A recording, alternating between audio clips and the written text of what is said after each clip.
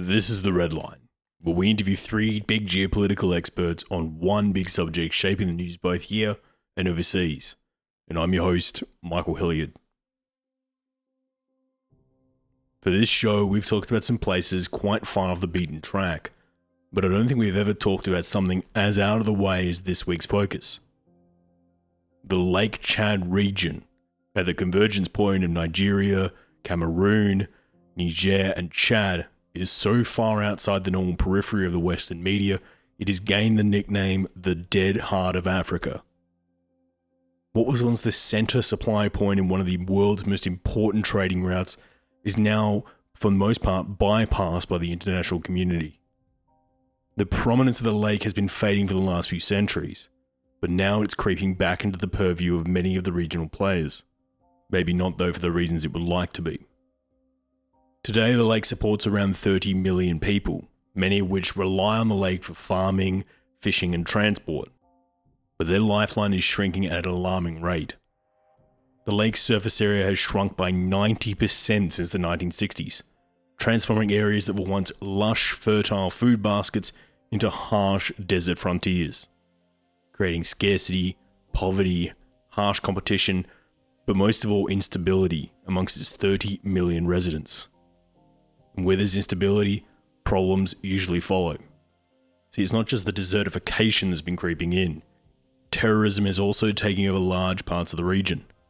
Groups like Boko Haram and the Islamic State in Africa are capitalizing on the fear and scarcity arising from the shrinking lake, the consequences from which are already radiating throughout the rest of North Africa. So this week we take a look into Lake Chad, its shrinking waterline, the terrorist groups growing there, as well as what groups like the US and the French Foreign Legion are trying to do to keep the lid on the problems here. And to take us through all of this, we turn to our first guest. Part 1. Shrinking Shores. I would say Lake Chad is a place that is very, very difficult for the civilians to live because of the main problem of that area, which obviously is Boko Haram. The group that had started about 18 years ago has come to, at some time, rule some of the area around the lake, and has been using the lake to gain money from the locals.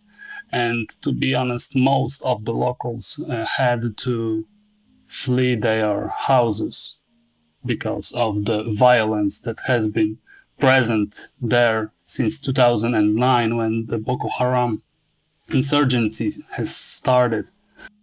Tomasz Robiecki is an expert from the University of Gdańsk in northern Poland. Tomasz is an analyst focusing on the geography of terrorism around the Lake Chad Basin. He joins us today. Probably you wouldn't expect such a big lake in that area of the world because it's like in the middle of African continent, the western and the northern parts of Africa, because that's where the Arab-speaking population, the French-speaking population, and English-speaking population sort of mix. Once the centerpiece of the Borno Empire and an important stop in the east-west trading routes through Africa, Lake Chad is now divided up amongst 4 nations: Chad, Niger, Nigeria, and Cameroon, all 4 of which use the lake in completely different ways. But let's go through all of these individually. The biggest portion of the lake is controlled by the Republic of Chad, a semi-poor nation right in the heart of North Africa. And even though the country recently came into reasonably sized oil deposits, Chad suffered through major corruption and poverty, being ranked 162 of 180 when it comes to the International Corruption Rankings, or the CPI. The president, Idris Deby, spends large portions of his time in Paris rather than the capital in N'Djamena. And he's held the job since 1990. So how does Chad compare to some of its neighboring countries? Chad has come under the French control since late 19th century and early 20th century, and was part of the French Equatorial Africa. but in 1960 was granted independence. Despite this, the country was really struggling, I should say, because of civil wars, coups, and if you look on how Chad is looking geographically currently, it is bordering many countries that are facing or were facing major armed conflicts. Chad is not a really developed nation, I should say. In the Human Development Index, if you look into those statistics, it's one of the least developed countries. It's, to be exact, 187th of all of the countries around the world. And most of the Chad's GDP comes from the petroleum oils. It's about 4/5 of the whole Chadian GDP.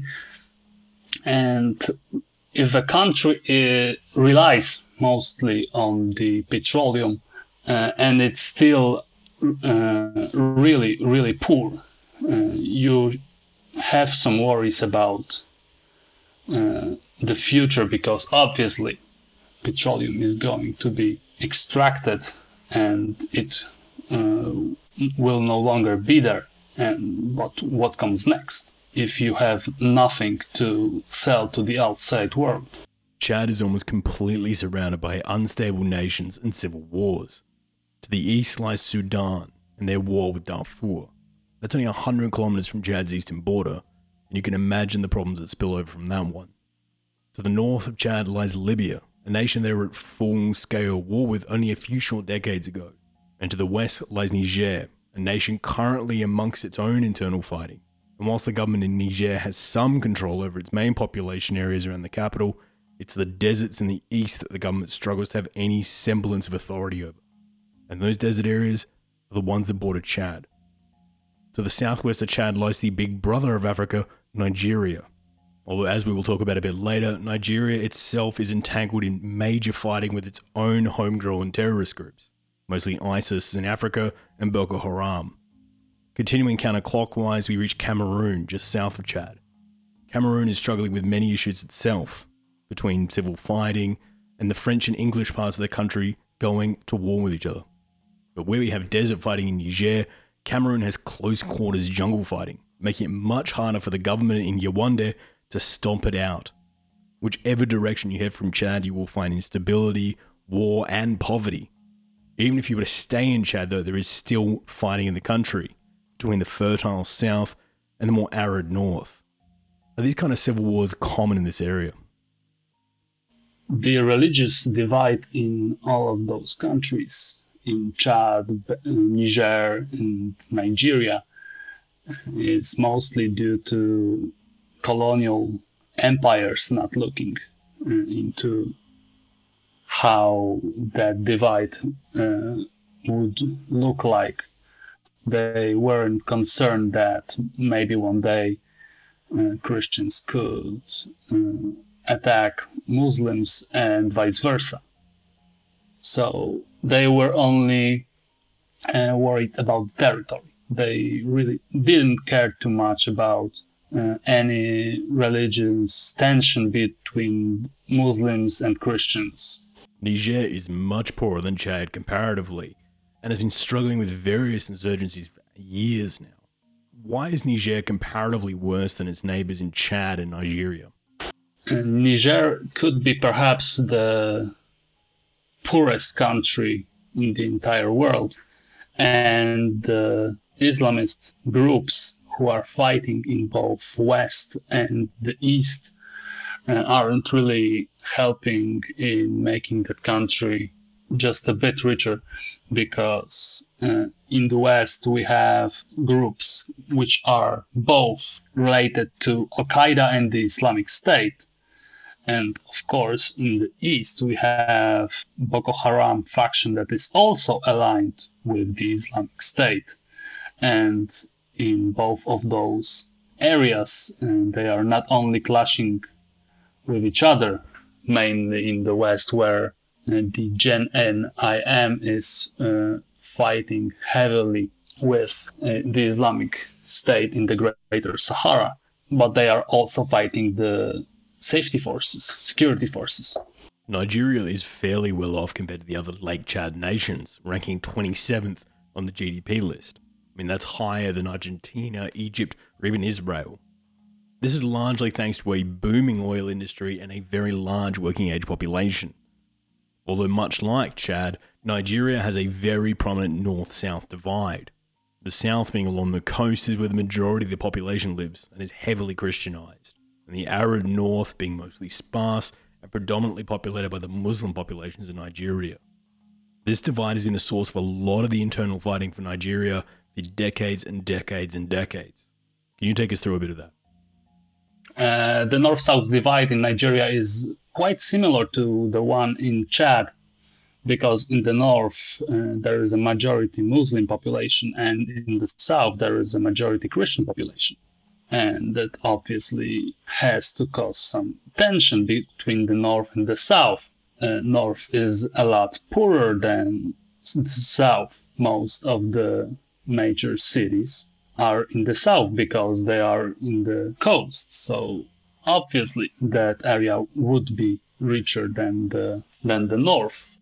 Nigeria and Chad both have a similar problem, I should say, because they both mostly rely on the oil, and in Nigeria, oil is mostly found in the southern part of the country.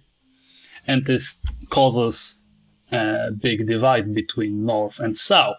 Not only south is a lot richer than the north, but there's also a religious divide between those parts of Nigeria. For instance, in the north there is a majority Muslim population, and in the south we have mostly Christians. There is also language differences between many of groups around the country. In the north, people mostly speak Hausa, while in the south there are many Yoruba and Igbo people. And the most uniting thing for the Nigerian people, apart of course from the flag and the territory as a whole, and that is the English language. If there wasn't an English language as some kind of a present from the English Empire, the British Empire, the country wouldn't be like it is today. That would be probably divided into many smaller countries. Many of Nigeria's problems emanate out of the Lake Chad area, much like they do for Cameroon, for Niger, and for Chad as well. Do you think the situation around the lake is getting better or worse at the moment? I would say it is better than 4 years ago, though, because Boko Haram does not have any control over the larger cities in the Borno state, which is the center of the Boko Haram insurgency. It doesn't mean, though, that they are unable to launch bigger attacks, because we've seen them in last 2-3 years. They were even able to capture some of the cities, but because of the military tactic inside of the group, which says this is more of a battle of attrition for them, because they want to kill the local security forces. They want to capture equipment. They want to destroy the equipment of the security forces. So they are not able to use them, which makes them much, much weaker. If they were to hold any of those cities they want to capture, it would cause them a lot of casualties. The group is obviously present in the countryside, not just in Nigeria, but of course in Chad, in Cameroon, and Niger. the local security forces rarely leave the city centers. Sometimes they launch bigger offensive against them, and this is something that the local forces have to do, because the terrorists use the countryside where the security forces cannot operate, because there they would be a lot easier to be ambushed and killed. Where there is a lack of government or a lack of law and order, chaos almost always springs up to take the reins. The man with the gun becomes the leader when there are no other leaders around.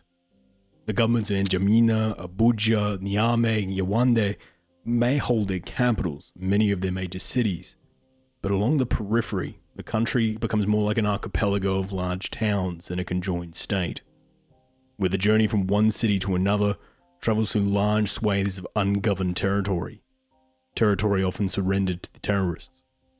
And out of these vacuums have risen some of the most brutal terrorist organizations the African continent has ever produced. Al-Qaeda, ISIS in Africa, and of course Nigeria's own Boko Haram. And to talk more about that, we turn to our second guest. Part 2. Fighting Terror with Terror. I think Boko Haram, in many ways, is a very Nigerian thing. It's a lot of it has to do with very Nigerian dynamics. The tension between a supposedly Muslim North and a supposedly Christian South, and this is a question of perception there, because it's not exactly that. Also, a frustration among a lot of the population vis-a-vis a state that is both extremely wealthy, extremely powerful, but also weak and brutal at times. So, this sort of Nigerian recipe at some point resulted in a mass social movement that was looking at religion, a confrontational religion, as a way to improve society, to make it just.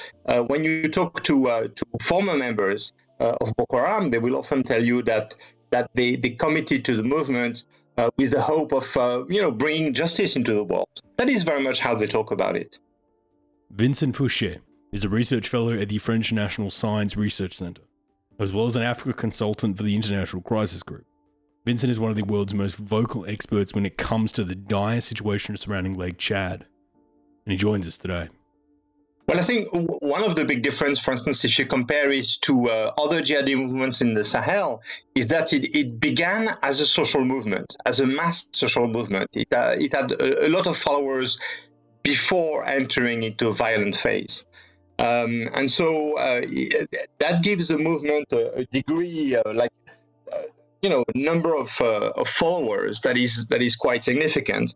And because they are confronted, they are fighting a Nigerian state, and also the neighboring states in Niger, Chad, and Cameroon. But the real focus is Nigeria. It's very much a Nigerian story.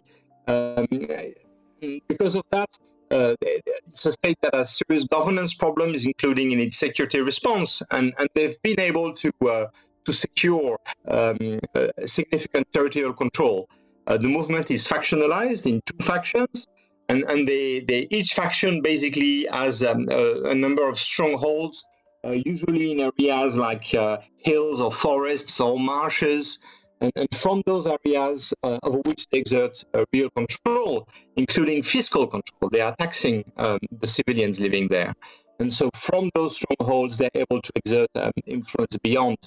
It's quite different if you look at what the situation of jihadism in the Sahel, in Mali and Niger is. It's where it is a lot more about networks than about actual quasi-states, exerting territorial control. Boko Haram, which in English would roughly translate to against Western education, started out as a terrorist group in the north of Nigeria. Where have they spread to now? How far does Boko Haram reach? Well, they are limited to Nigeria, more specifically to the northeast of Nigeria. They had a followership in other parts of the north, but actually, when the war really began, They were able to mobilize and organize in the Northeast. And they did so because the Northeast has some interesting geographical oddities. These forests, marshes, hills that are very useful to wage guerrilla. Also, that part of the Northeast is a very interesting border situation because four countries meet there: Niger, Chad, and Cameroon meet with Nigeria, and they meet in this very specific place called Lake Chad, which should not be imagined as an open water, massive open water lake. It's not Lake Michigan. It's a lake with lots of foliage, lots of marshes. There are different basins. It's a very complex system, and it's one that is very good for circulation and for hiding as well. So the movement has expanded into those the areas in the neighboring countries, but just really in the periphery of those countries, and it keeps its real hitting power in the northeast of Nigeria. Boko Haram first came to international attention when they kidnapped 276 schoolgirls in April of 2014. Can you take us through this story a bit? Yeah, Boko Haram came to international fame when they kidnapped more than 200 girls in a state boarding school in the northeast of Nigeria. And it's actually a fairly late development because the insurgency began in 2009, and there was an early episode in 2003. But this episode got a huge echo. I guess this figure of young girls, school-going girls, kind of resonated globally. Probably more, and in a way also Boko Haram went for girls. Partly because the Nigerian state was going after their own women, their own families, and was arresting the wives and daughters of Boko Haram associates as punishment. So the violence there is, as always, is interactive. One side does something, and the other reacts and adapts and sort of answers. Violence is dialogical. Most terrorist organizations get a big chunk of their funding from overseas donors. Where is Boko Haram getting their funding from? In the initial days, there were some connections with Al Qaeda. There was some money apparently that came at some point from Al Qaeda or from Al Qaeda affiliates in the Sahel. In 2015, Boko Haram pledged allegiance to the Islamic State, and some money also came from the Islamic State. But the fact is, the movement is largely self-funded, funded through partisans who pool money to finance the activity, and they did that before the violent outburst. They were doing social work, they were organizing preachings. It was largely based on money pulled together from members. After the war began, it kind of turned into some sort of racketeering. The big men, the traders, the big politicians, Boko Haram members would go with guns basically for shakedowns to finance the movement. Banditry also has played a part. Hostage taking, there were some very serious, $1 million ransoms paid on occasions. And also more recently, largely due to the influence of the Islamic State, one of the factions basically did a lot of effort to develop its fiscal system, taxing the trade in cattle, in fish, trying to stabilize a relationship with the population to tax it moderately, in a controlled way, in a sustainable way. The Nigerian army has been fighting these guys for almost a decade now. They have planes, they have tanks, they have sophisticated weapons. So why hasn't the Nigerian army been able to actually deliver the knockout blow here? How come they haven't knocked out Boko Haram after a decade of fighting them? It's a complex story, and I think initially there was a certain reluctance because the initial response was extremely hard and actually fed the flame. Then there was a degree of cautiousness. The elites in the north were trying to sort it by themselves, by negotiation. It didn't quite play out. And then they went on the military offensive again. The problem is that Nigeria has a lot of fronts, lots of areas of Nigeria, no trouble, and the military are involved in many internal issues, banditry, cattle rustling, separatist movements in the southeast. There's a variety of fronts, so it's difficult. The army is not very good at mustering durably resources. So much so that in 2015, President Goodluck Jonathan actually resorted to South African mercenaries to help them. And that was really when the tide was stemmed, because the Nigerian army has got huge governance problems, huge morale problems as well. There's desertions, sort of mutinies or incidents between soldiers and officers. All sorts of stories about allowances not being paid, soldiers staying on the front line for months without leaves, those kind of mismanagement and problems like that.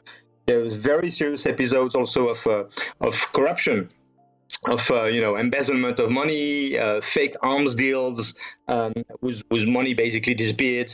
So I think this is very much part of the limitations. Some efforts have been made, but there's those are deep tendencies in the whole of Nigerian politics. It's not just the Nigerian army. It's a country with a serious governance problem.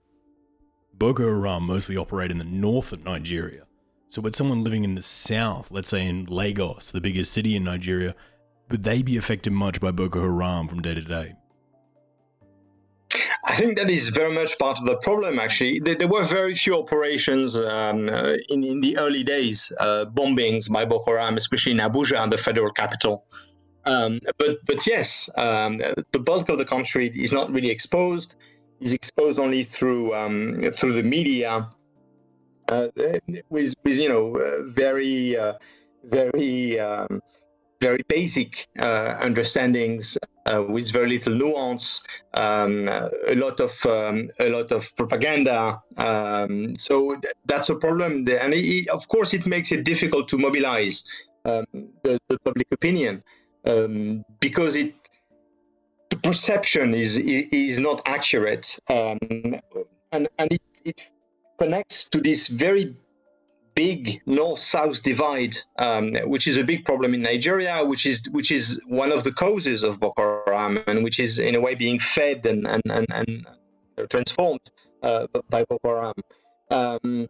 So there's a lot of conspiracy theories. There was this sense for a time that the Christian president, the one before the current president who's Muslim, that President Goodluck was, just using Boko Haram to destroy the north or the northeast, and diminish the extent of the vote of the Muslims.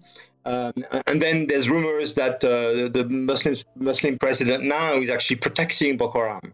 And of course, none of this is true, but this is, feeding a climate of suspicion, of lack of trust, that is making any effort basically very, very difficult. Obviously, there's some affiliations there, but ISIS in Africa is very different to Boko Haram. So can you take us through how the two differ from each other? Okay, so in 2015, Boko Haram pledged allegiance to the Islamic State and became the Islamic State in West Africa province. But then in 2016, there was a divide within this Islamic State West Africa province. And so one faction under the historic leader, Abu Bakr Shekau, went back to Boko Haram's actual name, which is Jamaat Halal Sunnah Lidawati wal Jihad. And then the other faction stayed with the IS stamp and kept the name Islamic State in West Africa province. So they are really operating in the same area, though in different portions of the same area of the northeast of Nigeria and the Lake Chad area. And so the Islamic State has helped significantly their faction evolve, professionalizing it, sending some trainers, sending a lot of organizational and tactical advice, helping them use drones, for instance. I'm talking about commercial drones, just for observation, not military drones. So all sorts of innovations have been transferred by the Islamic State to the Islamic State in West Africa province. And now the Islamic State in West Africa province, actually, the Islamic State chose to put another group which operates at the Mali-Niger border, which used to be known as Islamic State in the Greater Sahel. They were also put under the Islamic State in West Africa province. But the organizational links between those two subsets are apparently not very strong. So it's a fairly complex geography, I'm afraid. But when it comes to the fighting around Lake Chad, is it mostly ISIS in Africa, or is it mostly Boko Haram? Well, the Islamic State in West Africa province is certainly the more numerous and the more active one, and they are the ones doing the biggest hits against the forces of Nigeria and the neighboring countries. But the situation is a bit fluid because there are tensions within the Islamic State, pro-Islamic State faction, and some subsets have left and gone back to Abu Bakr Shekau's movement, bringing their knowledge, their experience, their revised tactics. So some pro-Shekau groups, subgroups have been quite active, especially on Lake Chad itself, in the northern part of Lake Chad. There's a group led by a man called Bakura, which is favorable to Shekau, which has been quite active. They did a massive attack against the Chadian army in Chad, in Bohoma, in the Chadian part of Lake Chad, some time back. So, ISWAP is the most powerful, but the other ones are learning. Countering a lot of these terrorist groups in the region would be the French Foreign Legion, an elite squad of troops run by the French government who do quite a lot of operating in the formerly francophone parts of Africa. Can you take us through who the French Foreign Legion are and why they operate in this area of the world? Well, I mean, they have a significant force, which is called Barkhane, which has a strike force as well called Takuba. And what they are doing is basically they are trying to do sort of sharp, very aggressive operations against Saheli and jihadi. And they have some success. Of course, the problem is, a series of tactical success is not a strategic success. And are the French Foreign Legion completely supplied and logistics-wise supplied by Paris, or do they also coordinate with the Americans and other allied partners in the region as well? No, there's a lot of cooperation between Western countries around issues in the Sahel and Boko Haram. For instance, the US provides crucial support for the French army in terms of air transport. The air transport of equipment and men. France has a sort of structural problem there, and the US is very important in helping French military mobility. And there's all sorts of exchanges of operations. Some of the French operation is fed by US intelligence. The French, the US, and the British are also providing intelligence to the armies in the Lake Chad, in the MNGTF, or in the Sahel through the G5. There's fairly lively military regional cooperation. Many leaders in this region have been there for quite a while now. President Deby of Chad has been there since 1990. President Issoufou of Niger has been there since 2011. And Cameroon's President Biya has been in power since 1982. All three of these leaders, though, have one thing in common. They all have very close ties with successive governments in Paris. Do you think Paris helps support these leaders and suppress opposition from rising up to ensure a more stable region for Paris? Well, at least on one occasion, the French Air Force played a big part in stopping a column of rebels that was coming down on the capital of Chad. So it's quite clear that acting the anti-terror fighter helps Déby. Gets special treatment from international institutional financial institution. Get support from France or the US at key moments, and it's not the only state doing that. I mean, clearly Uganda, Ethiopia, Kenya get a lot of mileage from their commitment against the jihadi organization, and of course it's a problem because it kind of gives a free pass to those states. It sort of encourages them to be not so careful about governance, and that's a problem because a lot of those jihadi movements are precisely fed by governance problems. People, like I was saying, people are looking to jihad as a solution to an unsatisfactory state that seems visibly immoral. A couple of years ago, I remember chatting off air with a counterterrorism expert about the situation in North Africa. And I was asking him why the US and France were so involved in the region still. He referred to the terrorism in the region as a wasp's nest, getting bigger and bigger in the European backyard. He went on to tell me there's only a few ways to deal with a wasp nest. One is to just leave it be, but then you run the risk of the hive getting bigger and the hive spreading all around the neighborhood. He also said you can try and seal around the hive by placing a container over it. That solves the hive problem from spreading, but now you have to stand there holding a container, and your life has to go on. Or you can take the brute force option. You can smash it. And although that might break the actual hive, it doesn't break the colony. It only angers the wasps and spreads them through the area, starting lots of smaller, harder to find hives.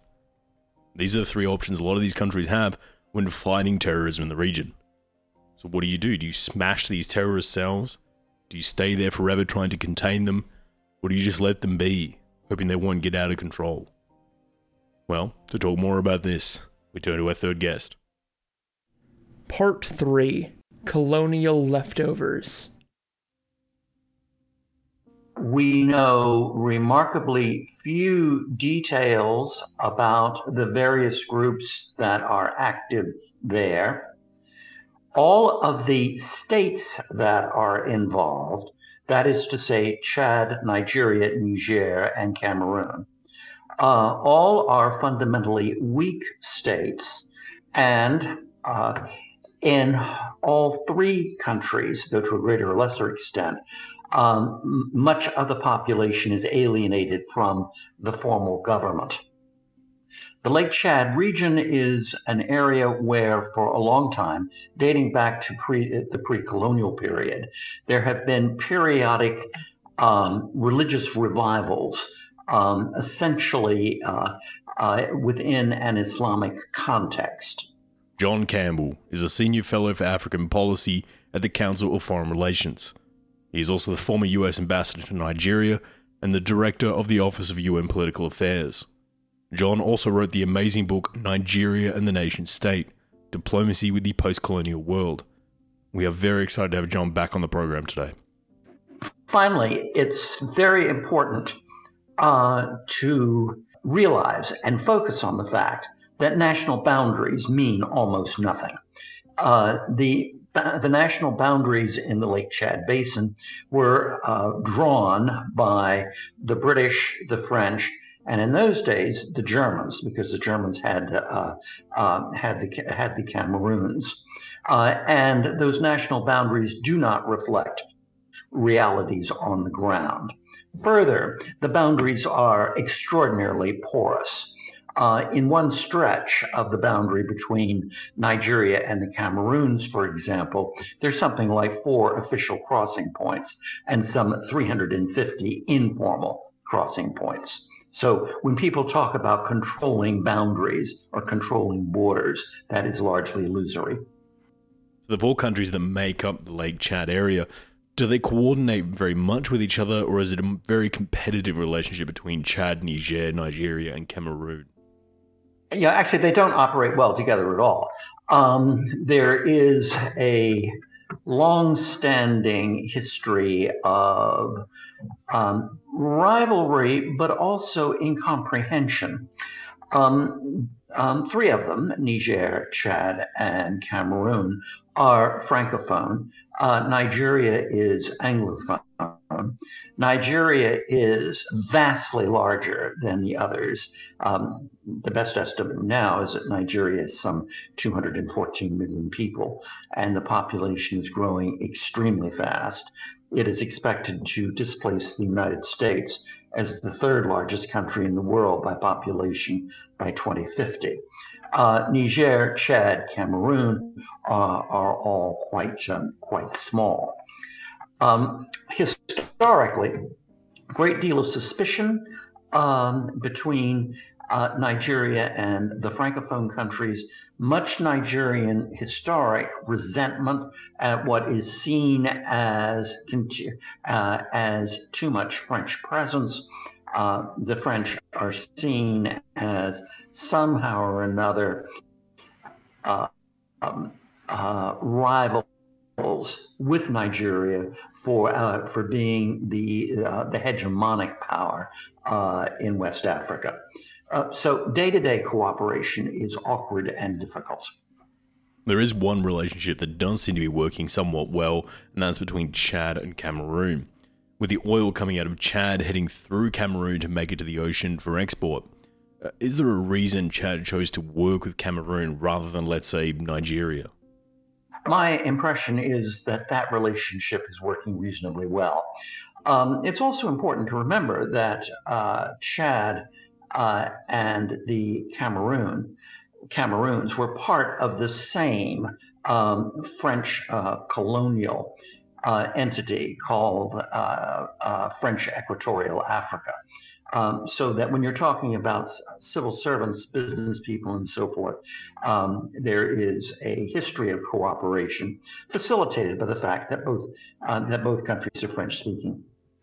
Staying on oil here, Nigeria has very significant oil deposits off its own southern coast, but it has been exploring heavily in the Lake Chad region, which is right at the other end of the country. What is Nigeria hoping to get from the Lake Chad basin when it comes to the oil industry?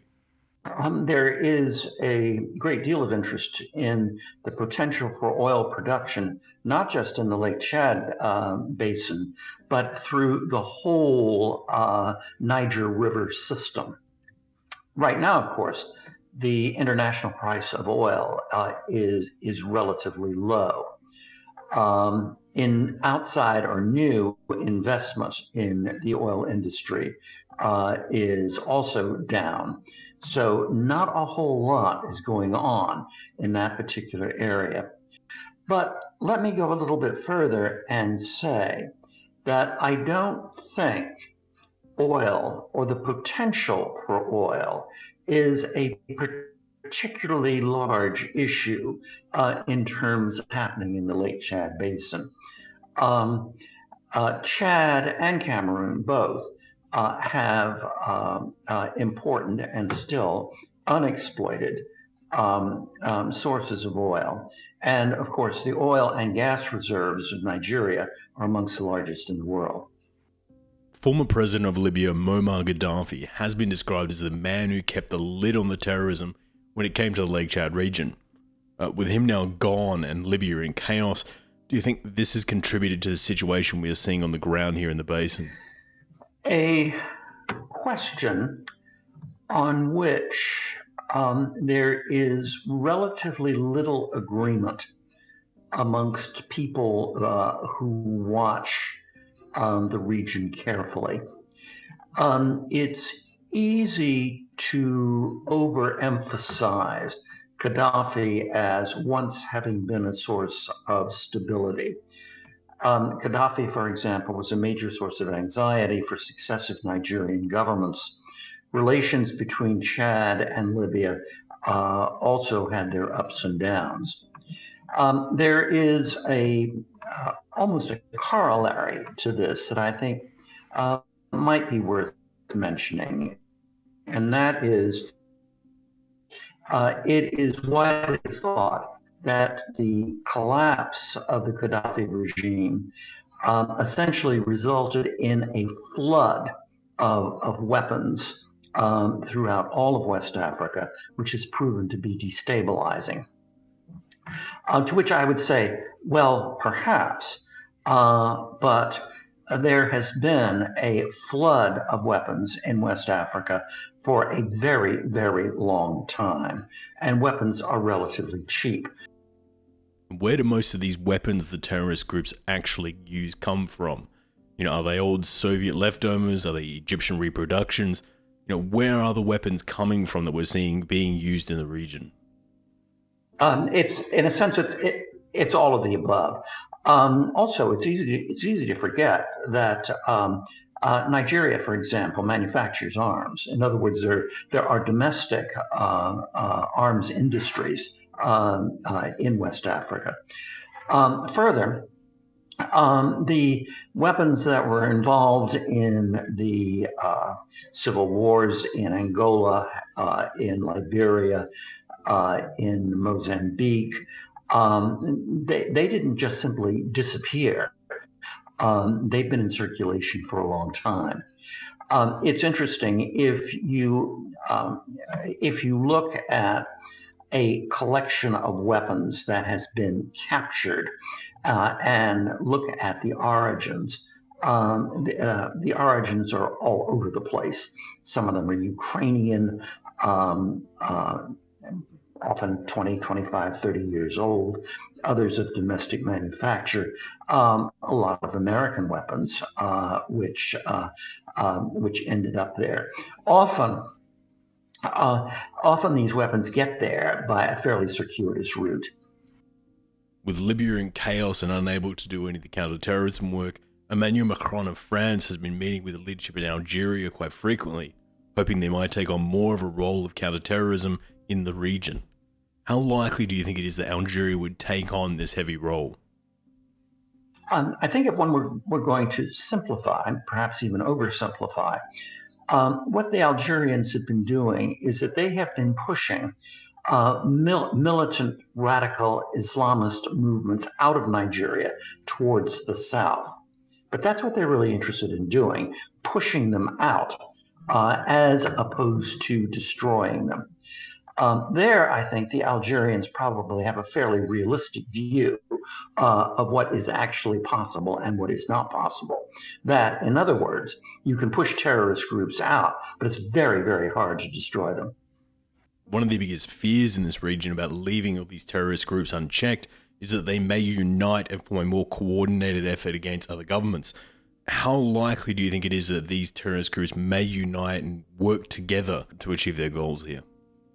That's a $64 question, and one that sometimes keeps me up at night. In other words, we talk about Boko Haram in Borno and in the Lake Chad Basin. But Boko Haram's operations may indeed be shifting towards northwestern Nigeria. And there is the potential that there could be either tactical or strategic cooperation amongst the variety of radical Islamist groups that are operating in the Western Sahel. What mitigates against it a bit is that these various Islamist groups all have rival leaderships. The relationships within the ruling group of each of them tends to be unstable and often quite bloody. So the question would be whether a common ideology, a sort of Salafist version of Islam, would be strong enough to overcome these other divisions. Up to now, in some areas, there has been momentary cooperation among them, but also cooperation with the important criminal, particularly smuggling networks that operate all over the Sahel. But there doesn't seem to be, thus far, any overarching structures. In other words, there's been nothing like the caliphate that the Islamic State established in Iraq and in Syria. It's been much more diffuse. When we look back at something like the ISIS caliphate in Iraq and Syria, there was a lot of money being donated from richer Gulf states and wealthy benefactors. Are we seeing these sorts of donations flowing to these African groups, or are they, for the most part, locally funded? I would start with the fact that the kind of terrorism that you see straight across the Sahel is really quite cheap. It doesn't require very much money. So that even small amounts of money coming from even individual benefactors can be pretty significant. If I were asked to state my own position, it would be that yes, there has been some outside money, but that it has not been transformative. That essentially most of the terrorism that we see in West Africa is locally funded, frequently by criminal activity, particularly kidnapping. Kidnapping can be enormously lucrative. The kidnapping of Europeans, particularly so, since, while they all deny it, European states have been known to pay enormous ransoms to secure the freedom of their own nationals. The United States has been getting more and more involved in this region of the world, even expanding its drone bases around Agadez in central Niger. What do you think the overall strategic goal of the US is here in the Lake Chad region? So the U.S. military presence is extremely small, and I would say is very largely marginal. It's perhaps its most important dimension is that it provides a certain amount of logistical and intelligence support, particularly for the French in the Western Sahel. It's easy to forget that France and the United States are in fact quite close allies and have been now for really pretty much since the Second World War, so that the support for the French in West Africa should be seen in the context of a much larger relationship. So with the United States providing France a lot of logistical support, what do you think France's strategic goals in the region are then? Well, yeah, you're absolutely right. I mean, if you're talking about outside powers, it's really the French, and certainly not the Americans. For the French, what used to be French West Africa is the near abroad. It's roughly analogous to the way Moscow views Belarus or the Ukraine. Successive French governments are well aware of the fact that West Africa is really quite close to Europe.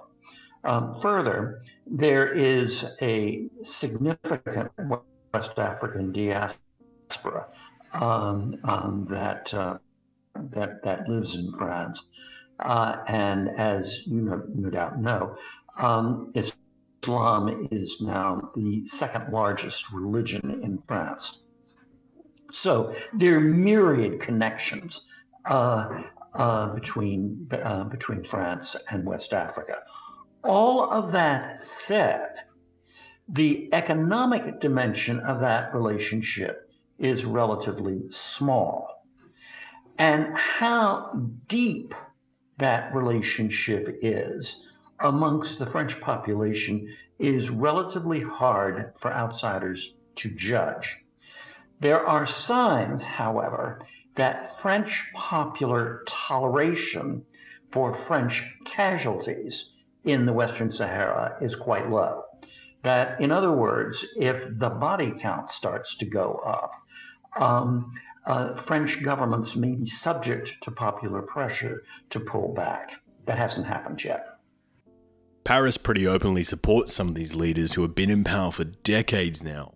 Do you think Paris is taking a preferring the devil you know strategy rather than risking a power struggle and the instability that comes with it in places like N'Djamena and Niamey? Well, I think there's also the question of what the capacity would be. I mean, how, as a practical matter, do you in fact bring about regime change if you're sitting in Paris and you're looking at N'Djamena or Yaoundé? I mean, how do you do it? It would imply a greater degree of direct involvement than I think would be palatable to most French governments.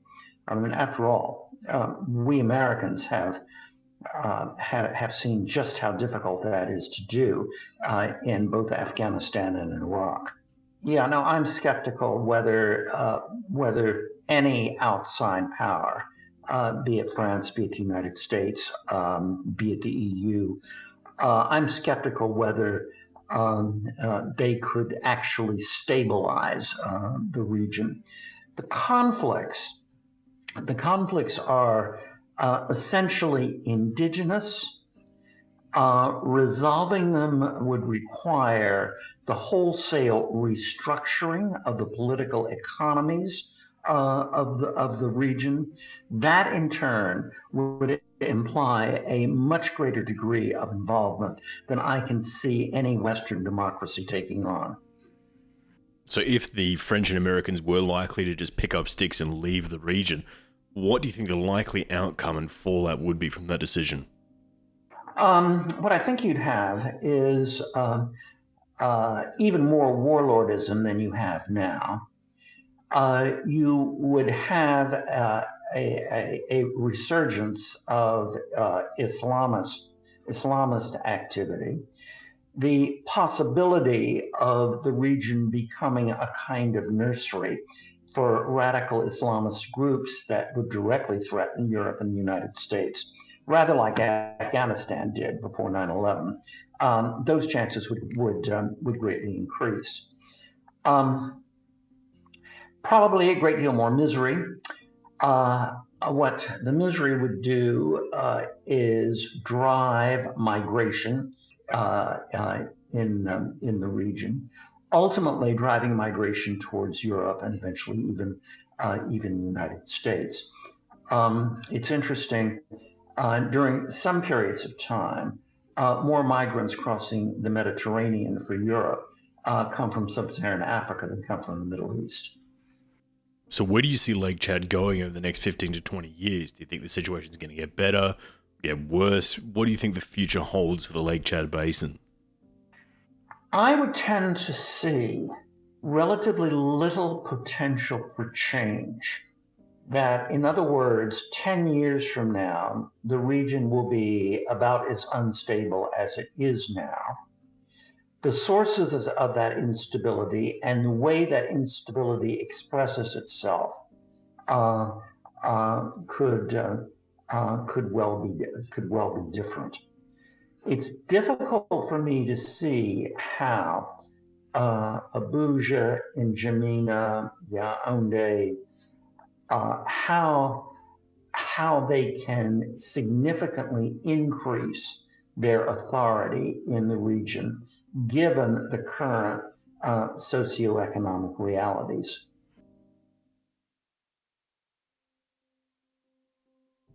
It's hard to work on any problems when you can't work on the source of the problem.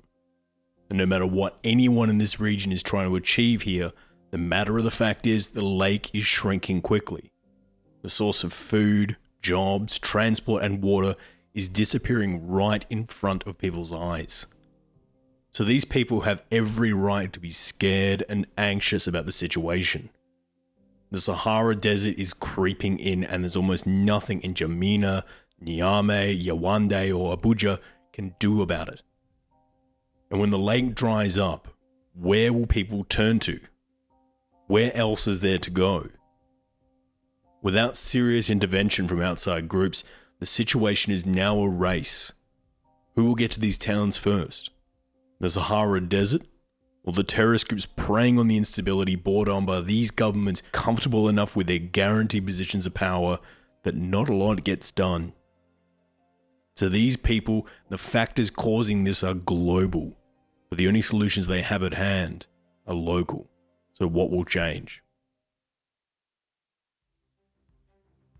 Thank you so much for tuning into this episode. January 2021 was our biggest month yet, and that is completely thanks to our fantastic people just like you for checking out the program. The idea for this episode actually came from a fan of the show, Steve Theobald, who got in touch with me via our website. So thank you, Steve, for the suggestion to look into Lake Chad as a possible episode. I found this one fascinating to put together. If you want to find out more information on the show or get in contact with us, you can visit our website at www.theredlinepodcast.com, or you can follow us on Facebook, Twitter, Instagram, Reddit, or Discord at the handle @theredlinepod. And if you want to find me on Twitter, you can find me on the handle on Twitter at MikeHilliardOz. Oz is in Australia. The show is made possible by our amazing supporters over at Patreon. Each of these people donate a few bucks a month to the show, and it helps keep this thing running. And I cannot thank each and every one of them enough for their support. I regularly catch up with our Patreons at our bi-monthly live Q&A sessions. We actually just had one last night, which was a lot of fun. And we also do group catch-ups playing geography games like GeoGuessr, all with our widespread audience from all around the globe. I really love hanging out with you guys and girls, and if you want to come join us at these hangouts, you can support us for just as little as a couple of bucks a month. Each and every dollar we make from the Patreon goes straight back into the show, so we can go off and chase bigger and better stories. So of those of you who do decide to donate to the show, a huge thank you from myself and the rest of the Red Line team. Another big thank you goes out to all of our guests this week. Tomasz Robiecki does some of the best journalism you'll find on this region of the world, collating thousands of data points, articles and reports from sources all over Africa. He really does a lot of stunning work in this field, and if you want to check out some of his work, you can find him on the Twitter handle @Tomasz Robiecki. Vincent Foucher came to me highly recommended for one of my friends over at the Crisis Group, and it is pretty easy to see why. Vincent has been one of the best sources around when it comes to this region of the world, writing some of the best articles that help bring light to an often overlooked situation on the ground. So for on-the-ground analysis, I don't think you could find many people better than Vincent. And if you want to check out his work, you can find him on Twitter on the handle @VincentFoucher. John Campbell had been on the show previously for our piece on South Sudan, and to this day he still remains one of my favourite guests of all time. John has been at the forefront of Western African policy for decades now. John knows who all the major players are in this region and can give amazingly detailed analysis on the overall strategic trajectories for all the players in the region. He's a great source and an even better guy. And if you want to check out John's work and find him on Twitter, he's available at the handle @JohnCampbellCFR. As we mentioned last episode in our Ukraine piece, one of our patrons suggested we should add a recommended reading list to the end of each episode, so people who are heavily invested in this week's story can go and read further up on it. So here are my 3 book recommendations for this fortnight for Lake Chad. The Looting Machine by Tom Burgess, probably one of my favourite books I read last year, all about how African mining and politics works. You should check out Nigeria and the Nation State by the amazing John Campbell, all about how Nigeria works, and we probably could have done a whole piece on Nigeria just by himself. And my 3rd book recommendation for Lake Chad is New Architecture of Regional Security, Perspectives on Global Terrorism Insurgency in the Lake Chad Basin by Ousmane Eitar, for some of you who want really detailed work on this area. As many of you know, this show only functions because of the amazing support from my team. Mark Spencer, who does the bumpers for each of these episodes, is one of the best in the business when it comes to voiceover work.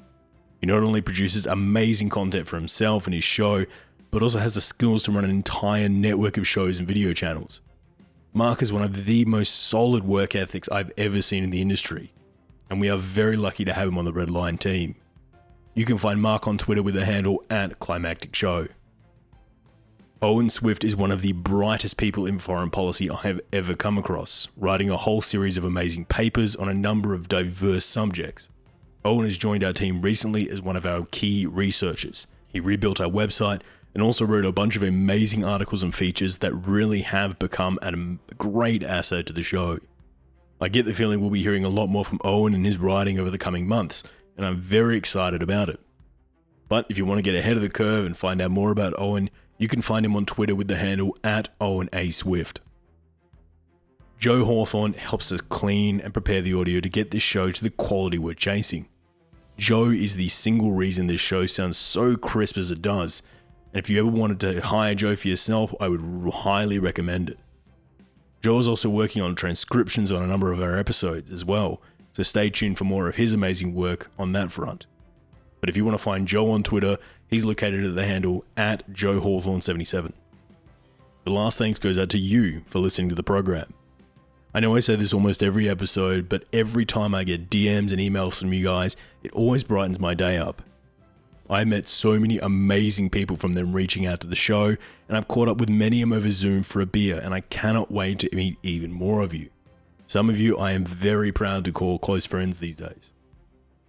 So thank you to all of you who listened to the show, told your friends, and reached out to us here at the program.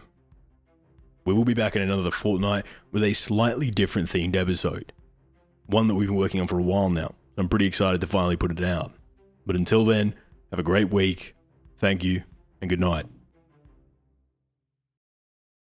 The views and opinions expressed in this episode are solely those of Michael, our guests, and the Red Line podcast. They do not represent any government or organization and are solely our own. For more information, please visit theredlinepodcast.com.